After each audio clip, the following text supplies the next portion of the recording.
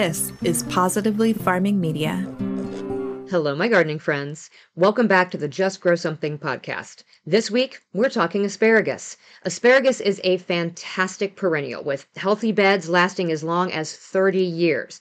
Now, I know we've been talking the last few weeks about preparing our garden beds for fall, and since asparagus crowns are planted in the spring, the fall is when you want to prepare that bed. So today we'll go over everything that you need to know about planting and growing asparagus so you can get your beds prepped in time and place those orders for your spring crowns.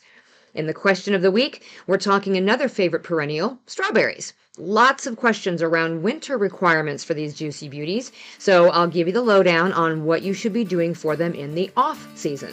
And in the DRL, we're talking Downtime, Southern Living, and Elise Myers. And I've got a correction from last week. Let's dig in. Hey, I'm Karen. I started gardening years ago in a small corner of my suburban backyard, then moved to a 5-acre lot outside city limits and expanded that garden to half an acre. What started as a way to provide for my family turned into a love for digging in the dirt and providing for others. Slowly, my husband and I built our small homestead into a 40-acre market farm through lots of trial and error and successes and failures. Eventually, I went back to school to get my degree in horticulture, and along the way, I discovered there is power in food. So I want to share everything I've learned with as many people as possible. This podcast is all about helping you become a better gardener and a better eater. Whether you're a seasoned gardener or have never grown a thing in your life, I want to give you the knowledge you need to get the biggest and best harvest you can. So, settle in, grab that garden journal, and get ready to just grow something. Okay, so let's start with a little bit of the correction section here. Last week's episode, I was talking about the things that you should be doing in your garden right now to prepare them for fall that are going to benefit them in the spring, and we talked a lot about mulch. Now, when I'm talking to you, basically I make my bullet points, but I go through and just talk to you. And every once in a while, I either get ahead of myself or I misstate something and I may not catch it when I go back and edit. But then later when I air the episode and I listen to it, I realize that maybe I made a mistake. And this is in one of those instances. I actually misspoke. When I was talking about mulching, I said something about leaving mulch in place over the winter helps heat the soil up sooner in the spring. That is not correct. Putting your mulch in place does help the soil stay warmer in the fall as it moves into the winter, but it may actually keep the soil cooler in the spring unless it's a dark mulch, like a landscape fabric or something like that. But we were talking about natural mulches. Generally speaking, if you want the soil to warm up more quickly, you may want to be pulling back those lighter mulches to allow the heat to penetrate the soil sooner rather than later. So that was a little bit of a misstatement on my part. So mulch will help keep the soil warmer in the fall, but it may keep the soil cooler in the spring unless it's a very dark mulch. So just wanted to make sure that we were all on the same page there, and I didn't want to spread any misinformation to you. Now, let's jump into the question of the week. And this one is all about how to overwinter strawberries. I've had a lot of people wondering, especially since I was talking about fall planted strawberries on TikTok. I had a lot of questions there. I've had people asking me at the farm stand or at the farmer's market, wanting to know what they should do with their strawberries, especially if this is their first year with them. So whether they are in the ground or they're in a raised planter or they're in a pot or another movable container, you're going to want to worry about two different things with overwintering strawberries: freeze protection and water.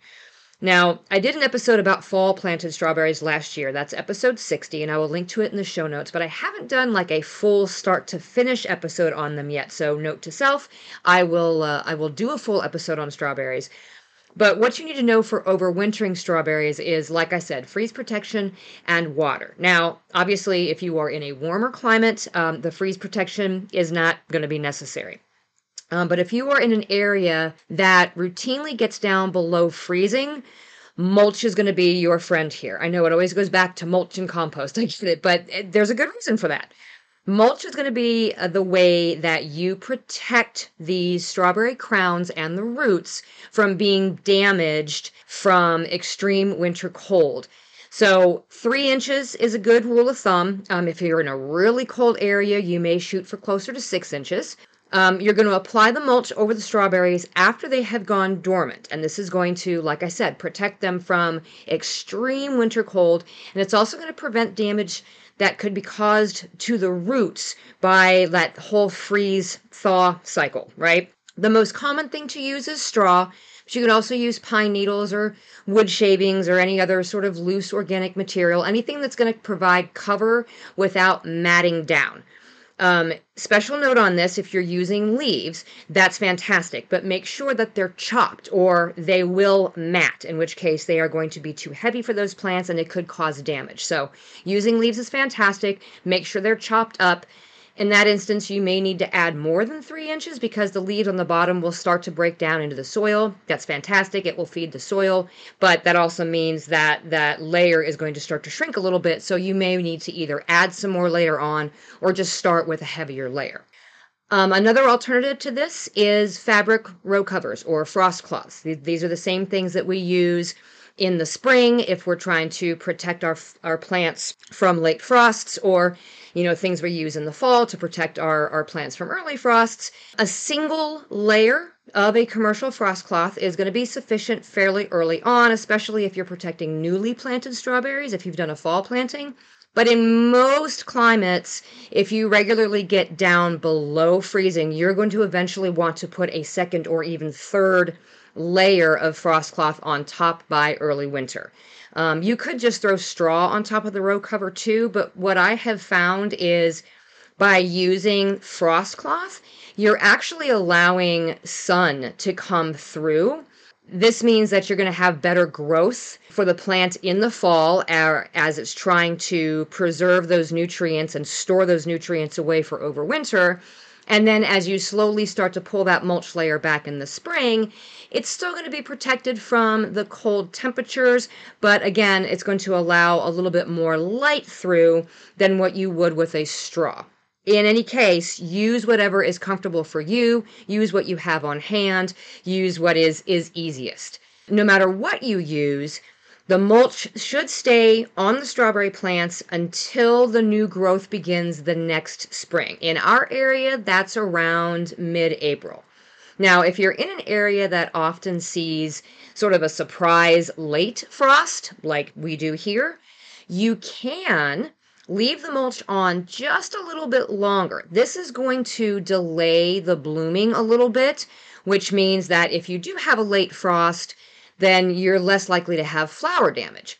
But be careful, because if you wait too long, you're going to reduce the number of flowers that you have, which means you're not going to get as many berries. So in general, what I will do is just go ahead and pull all of the mulch back in, like I said, about mid-April, whenever you start to see the soil temperatures are starting to warm up and the plants are starting to green up.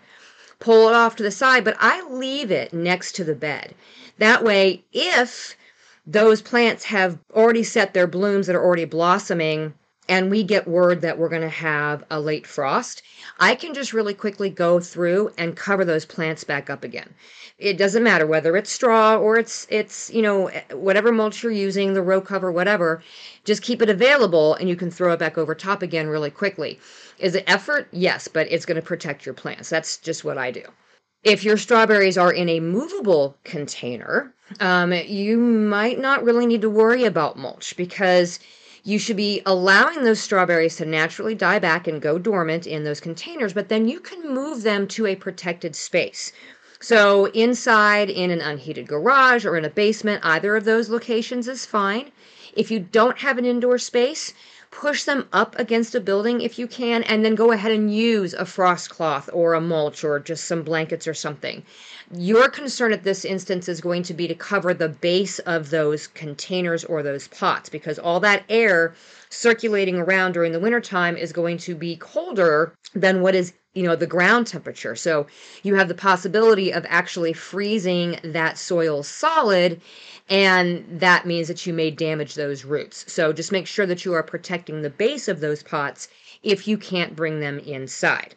Okay, that was our first concern is the freezing conditions, right? Our second one is the watering needs. And this is important regardless of whether you are in a warm or a cold climate, okay? For outside spaces, most of the time, whatever precipitation happens during the winter is generally going to be enough. Now, if you live in a very dry climate, or obviously if you are overwintering them indoors, you are going to want to water about once per month.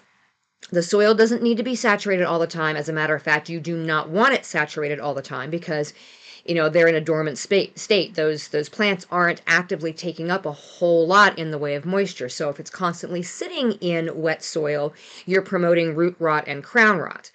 But the soil also should not be bone dry. So, that's going to lock around those roots and actually cause root damage. So a happy medium in there somewhere is just where you want it. And again, once a month should be plenty. But in most instances, if it's an outdoor space, you are not going to have to worry about it unless it is a very, very dry climate.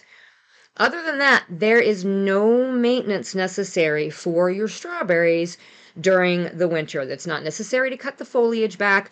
Just let it come back up in the spring on its own, pull back your mulch, and then go from there. Okay, how about a quick check-in with the DRL? What am I doing, reading, and listening to? What am I doing? It is time for a little downtime, at least on the farm. It's mid-October. Our CSA program is done for the season, which means those deliveries are done. We are getting our first hard frost or freeze this evening. I think we're supposed to drop down to about 26 Fahrenheit. And so I've harvested all of the tender annuals, the tomatoes, the peppers, regardless of what size they are, the green beans, everything that was left out there has been harvested, and it is stored up right now. And I did go ahead and cover the stuff in the greenhouse, and we have the wood-burning furnace going out there just to make sure the stuff inside there goes well, because I've got some huge peppers in there, I've got tomatoes in there, I've got some cucumbers in there, and I don't want to lose those. And then I also have these little mini greenhouses that I found on clearance at Aldi, and I'm testing them out to see how well they do at protecting the tender annuals outside. So I've got a couple of them set up in with some of the hot peppers, my jalapenos. And so I've got some jalapenos that are not covered at all. And I've got some that have these little mini greenhouses over top of them. And I just want to see exactly how many degrees of protection they provide. And then I have another one that is in with the bell peppers. And so I've got some bell peppers that are not protected. And then I have this one little greenhouse with some additional protection with row cover, just to see how it does. I'm not really worried about the peppers at this point. I'm tired of picking all of this stuff. But it's a good experiment for me to be able to see exactly what the level of protection I get out of these things, so I can try them again in the spring. Our markets are dying down. We've got a few markets left for this month.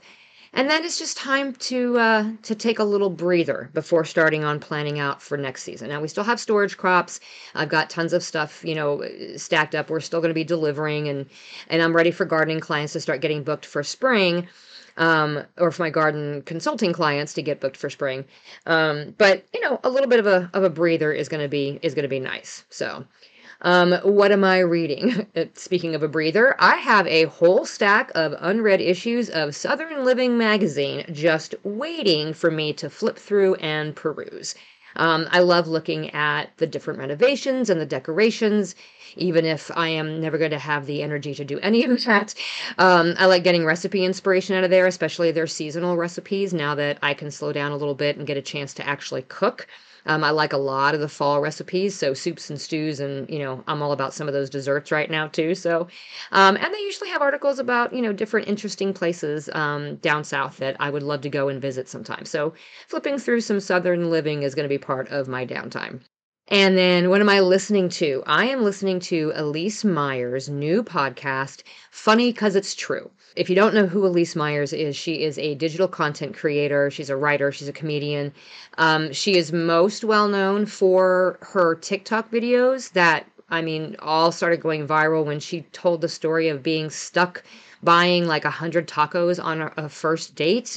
And it's just been going from there. She's an absolutely sweet individual, and she's funny. She's created this weekly podcast where she talks with her favorite creators and her friends and other comedians, and they're all sharing stories that have stuck with them and somehow changed their lives in some way. But they're those not so funny moments that have eventually become funny over time. And they talk about how they handled the situations and then how they learned about how to laugh at them, years later. So I just love Elise because she's very down to earth, and she's very willing to talk about her anxieties and imposter syndrome and ADHD issues and all of those things. And she's just very authentic, and the podcast is really funny. So I've taken to listening to it while I'm out on my long runs, and it's definitely a nice little escape. All right, let's talk asparagus. So if you are new here, first of all, welcome, welcome. And secondly, I always start with the basics of a crop. Its scientific name, its ethnobotany, the nutritional content, and then we move into talking about the cultivation, different pests and diseases, how to harvest the crop, and then how to store it. So this episode is no different. So let's start with the basics. The scientific name for our common garden asparagus is Asparagus officinalis. Sources differ as to the native range of asparagus. Most sources generally include most of Europe, Western Asia, and Northern Africa, although it is now propagated throughout most of the world, and it has naturalized in many temperate regions. I keep having people here in West Central Missouri say, oh, well, that's just wild asparagus. That's been, around for decades. And yes, it very well may have been, but it is not native to North America. It has been naturalized here. Garden asparagus is in the plant family Asparagaceae. Now, it used to be in the lily family, but just like onions and garlic that were also listed in that family, asparagus was found to be substantially different enough from its lily cousins to warrant its own family. So there are 300 species in that family, including the ornamental versions you may have seen, specifically things like asparagus fern. The cultural significance and ethnobotanical uses. Remember, ethnobotany is the study of a region's plants and their practical uses through the traditional knowledge of a local culture and its people. But there's not a whole lot known about the uses of asparagus in its wild form. It's been cultivated since the time of the ancient Greeks, and it looks very similar now as it did back then. We just have hybridized versions that produce more robust spears now. It's still prized for its very young shoots, and it, like I said, can often be found growing in like roadside ditches and in fields everywhere. From a cultural significance, asparagus has been prescribed to stimulate and strengthen kidney function and lower blood pressure. And of course, we now know that that is due to its potassium content. In Asian medicine, asparagus root is given for cough and diarrhea and nervous problems, but generally speaking, it is most often used culinarily. So what is the nutrition of asparagus? A 100-gram serving of asparagus spears contains 4 grams of carbs, 2 grams of protein, virtually 0 fat, for around 20 calories. It's got decent amounts of iron, vitamin C, vitamin B6, potassium, magnesium, and calcium, and is an excellent source of vitamin K, vitamin A, folate, and zinc. It is very low in sodium and is a very good source of fiber. So if you've decided that you want to grow asparagus, this is how you do it. This is a cool season crop. In fact, it is among one of the earliest crops that will pop up in spring, and no matter what region you're growing it in.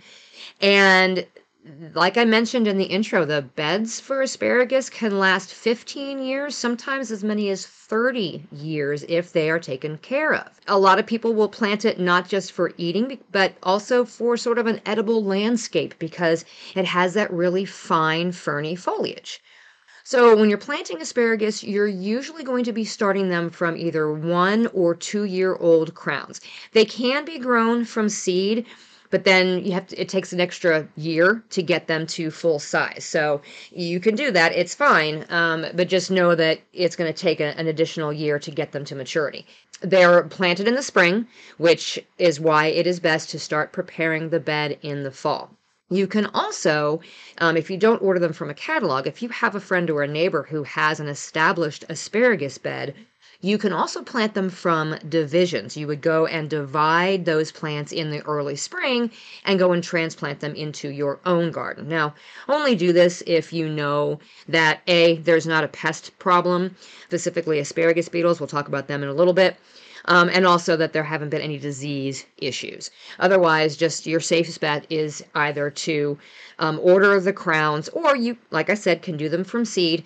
The germination temperature from the seed is 70 to 77 Fahrenheit. It takes about 10 days to 2 weeks for them to germinate, and you can save the seeds for about 3 years. So if you buy a packet and you just start a few and none of them pan out, you can try again. But I have found absolutely the easiest way to grow them is from crowns. They prefer full sun. They can tolerate part shade.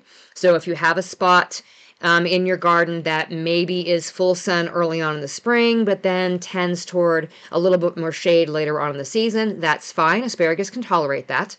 It can also tolerate acidic soil, even though it really does prefer a pH that is closer to 7.0 or maybe 7.1 or 2.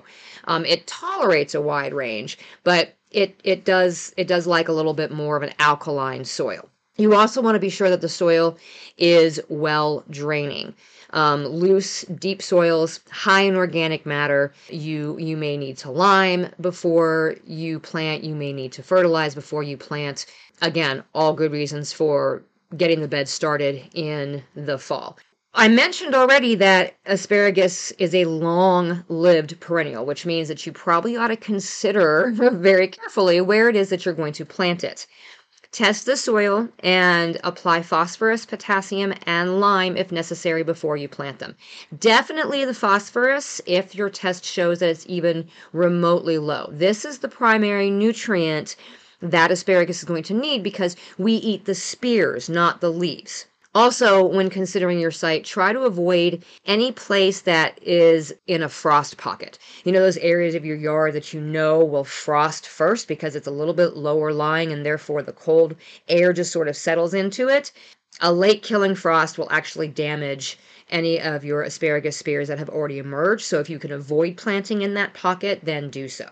You also want to be sure when you're prepping the bed that you make it as weed-free as possible. Asparagus doesn't like competition, especially in the first 2 years after being planted. So if you can start with a weed-free bed, the better off you are. Once you get your bed prepped, and you're ready to start planting in the spring, you're going to plant the crowns about 4 to 6 weeks before your average last frost. So you're planting pretty early, which means make sure that you're prepared and you get them ordered in on time. There is a wide range of suggestions or recommendations for how far apart you should plant them. I've seen, planting the crowns as close together as 12 inches, and I've seen them planted as far apart as 24 inches. This, to me, is going to depend on your gardening style and how well you have prepped the bed. If you are pretty convinced that there's not a ton of weeds in there that you're going to have to worry about getting in and cultivating to remove, then planting closer together should be just fine. Eventually, they're all going to grow in and be that close together anyway. But if you're not so sure and you think there's a possibility that you'll have some weeds popping up here and there, then you may want to leave that larger gap between the plants so you can more easily get in there to pull those weeds without damaging the spears as they're coming up. You want to dig a trench about 8 inches deep for the most part, unless you're planting the Jersey series, which I'll talk about here in a minute, and then it's a little bit shallower. I think it's like 5 to 6 inches deep, so just follow the directions with whatever crowns you get. After you dig your trench, you're going to put your plants in that spacing that you prefer, anywhere from the 12 to 24 inches, and then sort of spread the roots out in the bottom of the trench, and then cover it with about 1 to 2 inches of soil. Now, this is not going to fill the trench in completely.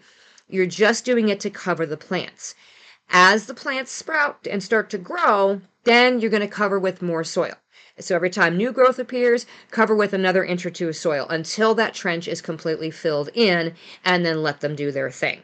You're going to water them in when you first plant them, and then you really only need to water them during dry spells during the first year. You do not want to over water asparagus plants. This is why it's important to choose a point or choose a spot in the garden that is well draining. Asparagus does not tolerate being waterlogged.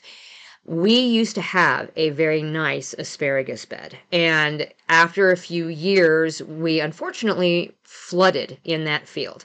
Actually, we flooded in several fields, and we flooded 3 times in 1 year. And that was enough to take out our asparagus bed. And we have yet to replant because I know how important it is to have a properly prepared bed, and I just haven't been able to find the time in my schedule to be able to start a new bed in the fall and do everything that needs to be done. It's on my list, but yes, we learned the hard way that waterlogged soils are not good for asparagus crowns. Once you get them planted and let them grow that first season, around midsummer or so, you probably want to go ahead and mulch. Use some straw or some leaves or some grass clippings. This is going to help to control the weeds. It's also going to keep the soil from drying out. Just be careful that you're not bringing in weed seeds with your mulch. So this is one of those instances where I don't recommend hay, because if there's any kind of seed at all in that hay, it's going to get established and it's going to sprout up in and around your asparagus, and you don't want that. You just want to keep them really well mulched just to prevent any weeds from getting established. And then as the spears come up that first year, you are not going to harvest anything the first season. This is all about letting those plants get established. So let the spears come up, let them grow. They're going to fern out, and they're going to have these beautiful ferny growth. At this point, if you have an older variety that is open pollinated, one that is not an all male variety, this is when you can weed out the females and give more space for some male plants. I'll talk about this here in a little bit, but female plants will set seed. They'll produce these red berries later in the season after they've ferned out. If you want to remove the females, that's how you're going to tell which ones are the female plants and which ones are the male plants. Another day is here, and you're ready for it. What to wear? Check. Breakfast, lunch, and dinner? Check. Planning for what's next and how to save for it? That's where Bank of America can help. For your financial to-dos, Bank of America has experts ready to help get you closer to your goals. Get started at one of our local financial centers or 24/7 in our mobile banking app. Find a location near you at bankofamerica.com/talktous. What would you like the power to do? Mobile banking requires downloading the app and is only available for select devices. Message and data rates may apply. Bank of America N.A., member FDIC. You guys know I've been using Elm Dirt's products in our greenhouse and gardens all summer long with fantastic results. But now I've realized all my houseplants I've neglected all gardening season are in desperate need of being potted up. Just in time, Elm Dirt has announced their newest product, their all-purpose potting mix. This mix is a blend of organic ingredients crafted to create a living potting soil. Not only does it contain their ancient soil, a blend of worm castings along with 4 of the most bioactive soil-enhancing ingredients, it also contains no peat moss. You guys know I'm super concerned about the environmental impact of peat moss, and Elm Dirt has chosen to use pit moss for water retention instead. Pit moss is made from organic recycled paper and is a sustainable alternative to peat moss, which makes my little sustainable heart very happy. Elm Dirt is offering Just Grow Something gardening friends a little something special to get you started in using their products. Go to justgrowsomethingpodcast.com/dirt and use the code JUSTGROW at checkout to get a free bottle of their Bloom Juice with any purchase. That's justgrowsomethingpodcast.com/dirt with code JUSTGROW at checkout for a free bottle of Bloom Juice with any purchase from Elm Dirt. Now, you might hear some old advice about using salt to kill weeds in your asparagus bed. Please do not do this. This came about because asparagus can be planted or was grown in highly saline soils, right? Soils that already had a high salt content. And so since the plants are salt tolerant, there was an old practice of using salt to kill the weeds. Unfortunately, this can also cause a salinated soil, and that salt isn't always going to stay just right there in that bed. So I don't ever recommend using salt to kill weeds. Hand pull the weeds, cultivate around the plants. Prevention is key with this one. Please don't use salt in your asparagus beds. You can, though, do a regular application of compost or well-rotted manure. Not only is this going to provide a steady source of nutrients for your plants, but again, it's also going to help prevent any of those weeds from getting established. Let your asparagus fern out and do not cut back the ferns in the fall until they die naturally on their own. As they're dying, they're transporting, the tops of those plants are transporting carbon and nutrients down into the roots for winter storage. So if you remove any of the green ferns, this is going to decrease the amount of energy stored in the plant. This is going to weaken that plant. Now you do want to remove the ferns once they are completely yellow or brown, when they've completely died back. You can do this either in the late fall or in the early spring. When possible, late fall is preferred because this is going to help to eliminate any insect pests that will overwinter in the ferns, specifically those asparagus beetles. You can choose to either cut the ferns back, you can chop them, you can mow them. A lot of people will do a controlled burn if that's safe in your area. This is especially effective for eliminating asparagus beetles, but chopping or mowing is just fine. Do this in the fall. If you can't get around to it in the fall, then by all means go ahead and do it in the spring before the new growth starts to come up. So pests, right? What pests are we looking at with asparagus? Asparagus beetles. As far as I know, that is really the main culprit when it comes to insect pests for asparagus. And in a garden-sized planting, really the best way to remove them is to hand pick them from the plants when you see them. And then prevention, which would be cutting back those ferns after they've died back in the fall to prevent the asparagus beetle from overwintering. Now, here's a weird note about companion planting. I'm not sure how you would swing this because most asparagus beds that I have seen, the asparagus, once it fills in, is spaced pretty closely together. So to have this suggestion that I came across, it seems a little counterintuitive, but I suppose it could be managed. Asparagus is said to be a useful companion plant for tomatoes because the tomato plant will repel the asparagus beetle, and the asparagus may repel some harmful root nematodes that affect the tomato plants. Okay, it's interesting.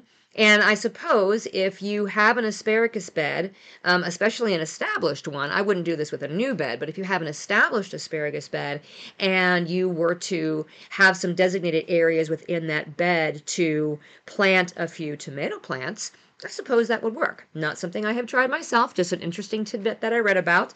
And so if you have a problem with asparagus beetle, maybe try planting some tomatoes in your asparagus bed. The only other thing that you have to really worry about with asparagus is disease, specifically fusarium wilt and crown rot. Most of these, fusarium, it can be in the soil, but the crown rot, usually that's brought in with the crown. So you just want to make sure that you're buying disease-free crowns or seed. If you are starting with seedlings, do not over-harvest. We'll talk about harvest here in a minute. Make sure that you are pulling out any plants that look like they're diseased. Discard them, destroy them, and make sure that you're getting the entire plant. You'll have to dig it up along with the surrounding soil and any soil clinging to the roots because both of these diseases are harbored in the soil. The only other disease that I've ever seen with asparagus is rust. It's a specific asparagus rust. Again, avoid, the overcrowding and avoid over-harvesting. You should help keep your plants healthy and be able to defend itself from rust. Can you do this in containers? Absolutely. You can grow asparagus in raised planters. As a matter of fact, it's a great way to be able to control the soil type, the soil texture, the nutrient level, the pH level, all of those things. Especially if you are in an area where you have a heavy clay soil that tends to get a little bit waterlogged. Raised beds are actually a really, really good idea. If we were just planting for ourselves and I didn't have any intention of harvesting for like our CSA or for sale, I would probably prefer to do asparagus in raised planters because we need a larger area than that. That won't work for us, but I would absolutely encourage you, if you want to grow asparagus and your soil is not ideal, or even if it is, and you just want to have a little bit more control over things, then by all means, grow asparagus in planters. Okay, so let's talk about the varieties of asparagus that you can plant. The most common is a green asparagus, and for highest yields, like I mentioned before, you are going to want to plant all male hybrids, okay? Male asparagus plants can be 2 to 3 times higher yielding than female plants, and the male plants tend to live longer. The all-male hybrids are very easy to order. There is a whole series of them called the Jersey series. These are the Jersey Giant, Jersey King, and Jersey Knight varieties. They were developed by Rutgers University, located in, yeah, you guessed it, New Jersey.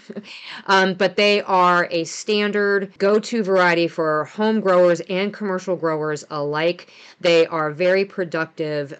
They tend to be more disease resistant than the older open pollinated varieties. If you are somebody who wants to stick with the older varieties, the heirlooms, the older varieties like the Martha Washington, for example, you can go ahead and do that, but you can also identify the less productive female plants at flowering and then either pull them and just thin them out, or pull them and replace them with the male plants. The flowers on male plants are larger and they're longer than the female flowers.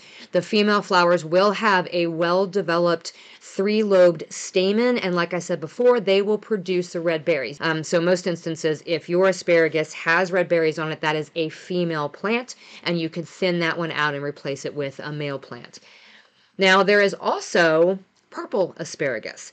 I believe this was originally developed in Italy, but now there are varieties that I've seen from New Zealand and California. Purple asparagus has a higher sugar content, so it is sweeter. Obviously, being purple, it has a higher level of anthocyanins. It is also very tender. It is less fibrous than the traditional green, so that might be something if you have some picky eaters in your house. Although it does turn green after it's been cooked for a certain time period, so just keep that in mind if you're expecting, just like, purple, green, or purple beans, when you cook them, they turn green. I think purple asparagus has a tendency to do the same thing depending on how long you cook it for. And then there's also white asparagus, but white asparagus is not actually a variety. White asparagus is simply blanched asparagus. So if you want white asparagus, you are going to blanch it while it's growing. So as it's coming up, you carefully hill that soil up over the spears as they grow, or you can put them under row covers or opaque buckets to exclude the light, and that is how you get white asparagus. I don't really think there's much of a taste difference to me. I don't know if it's a novelty thing. Some people may think that it's sweeter. I don't know. It seems like a lot of work to me to get, a novel white asparagus, but to each his own. You want white asparagus? You gotta blanch it. Let's talk about harvesting our asparagus. I mentioned that you should not be harvesting that first year after you plant. Now, when you do start to harvest is going to depend on what you planted. If you started them from seed and you started them straight into the ground, you're going to wait 3 years before you take a first harvest. No matter what, no matter how you planted or when you planted, you want the crown to be 3 years old before you take that first harvest. So if you planted from seed, you're going to wait 3 full years. If you planted 1-year crowns, then you're going to wait 2 years. And then, of course, if you plant 2-year crowns, you're going to let it grow that first year, and then you will be able to take a light harvest that next year, and then go ahead and take a full harvest in the 4th year, okay? So light harvest in the 3rd year, full harvest the 4th year. This is going to allow your plants to get fully established and be able to start reproducing, and you won't deplete the energy that they store in those crowns. So you harvest asparagus spears by just snapping them off at the ground level when they pop up in the spring, before any of the flower buds at the tips begin to open. Usually this is when they're around 6 inches or so. You can, if you want to, use a clean, sharp knife or use some gardening shears. I've just always just snapped them where they tend to be the weakest, right at the ground level. This is a lot faster when you're harvesting, and you're also less likely to cut the spear next to it that may not quite be ready yet. But if you prefer to do it with a knife or with some shears, then go ahead and do that. Just make sure you're doing it right about at the ground level. You are going to want to harvest your asparagus about every 2 days. They grow really quickly. And if any of them reach that sort of 10-inch tall mark, then don't harvest them. Just let them go. Okay? So every 2 days, you can be out there harvesting. That first year that you harvest, you really only want to harvest for about a month, right? Four weeks is good. Maybe pushing it to 6 weeks if the bed seems really, really healthy. And from then on out, after that, a full harvest will take about 6 to 8 weeks. You can keep snapping those spears off. If you live in a very cold climate and you have a hard freeze or a heavy frost in the forecast during the springtime, as those spears are coming up, you want to go through and harvest all of the spears in your bed, regardless of what size they are. You'll avoid frost damage, and then any spears that are still underground can emerge on time. There's nothing wrong with shorty asparagus. It's actually very, very tender. If they're really short, you can just toss them into soup. But you don't want any of the spears to remain above ground if you're going to have a hard freeze. So then once you're done with your harvesting period, go ahead and let the remaining spears shoot up and go to their fern stage. Now, if you notice any decrease in production or in the vigor of your asparagus plants, maybe stop harvesting a week or 2 earlier and let the plants store their energy up for next season. And like I said, any spears that reach a height of more than 10 inches before you get around to harvesting them, just leave them alone, let them continue to grow and to strengthen their roots and store that energy up for next year. This is how you have an asparagus bed last 15, 20, 30 years. You just have to make sure that you're not taking too much at one time. Now, when you get your asparagus harvested, you want to put it in the refrigerator right away. Now, the best way that I have found to store asparagus is by bundling them up in little bunches, usually about a half a pound to a pound is good, and tie it with a rubber band. And then stand that bundle up in a glass mason jar or a shallow dish that's got a little bit of water in the bottom, and then put a plastic baggie loosely over the top of the spear and put it in the fridge. Okay, this keeps the spears in a really nice humid environment underneath that little plastic baggie, and the water keeps them fresh and it prevents them from drying out. I have been able to hold asparagus like this for like 10 days without any loss of quality whatsoever. It still tasted perfectly fresh. I've tried wrapping them in wet paper towels and throwing them into the crisper drawer, and that works fine for a couple of days, but any longer than that, I find that I have to be re-wetting the paper towel, and the spears, especially on the bottoms, start to dry out really bad. So this, having them standing up in a little bit of water and then covered loosely with the plastic baggie, has just seemed to work tremendously well for me. Now, for longer term storage, you can freeze your asparagus. You just blanch them and then lay them out on a cookie sheet in the freezer to freeze them individually and place them into a freezer bag, similar to the way that you would, say, green beans or anything else that you want to freeze. You can also can asparagus if you have a pressure canner.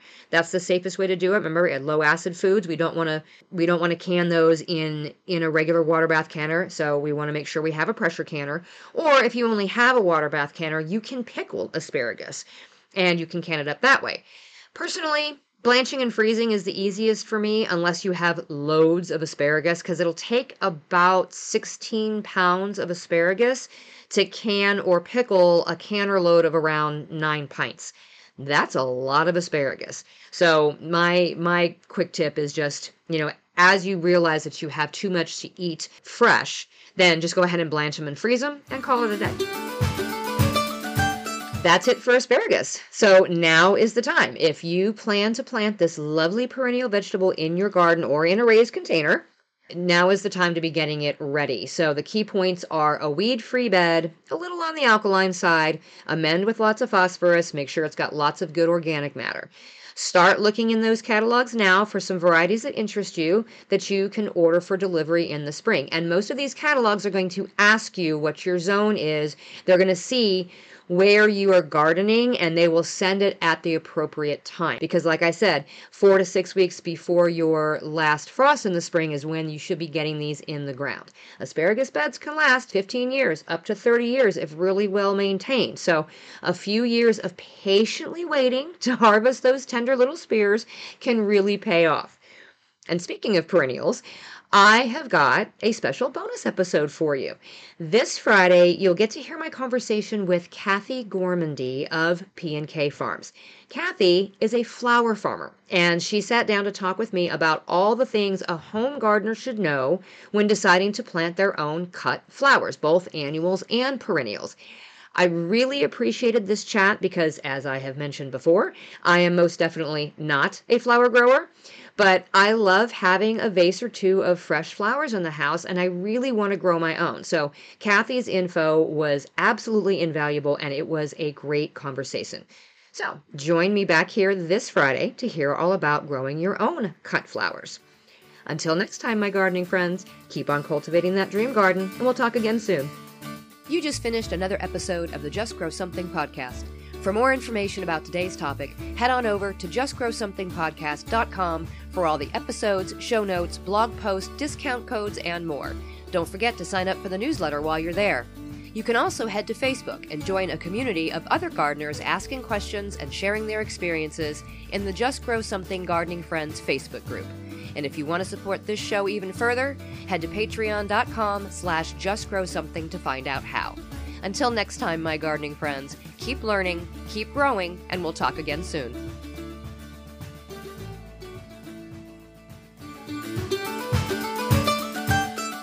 I've had people asking me at the garden stand.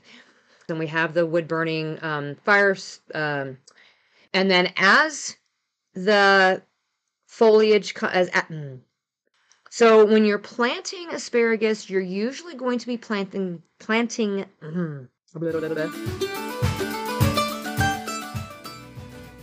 If you've listened to this podcast for any length of time or seen my posts on Instagram, you know my husband and I are both former military and that we have a serious coffee habit. We also like to support other veteran-owned businesses, so Black Rifle Coffee is our coffee of choice. Not only do they have great coffee and merch, but they give back to military and first responders with every purchase. If you'd like to support this podcast and another veteran-owned business while also supporting your own coffee habit, head to justgrowsomethingpodcast.com/coffee to save 20% when you join the Black Rifle Coffee Club. Give them a try with no commitment you can cancel at any time. That's justgrowsomethingpodcast.com/coffee for 20% off your coffee club subscription.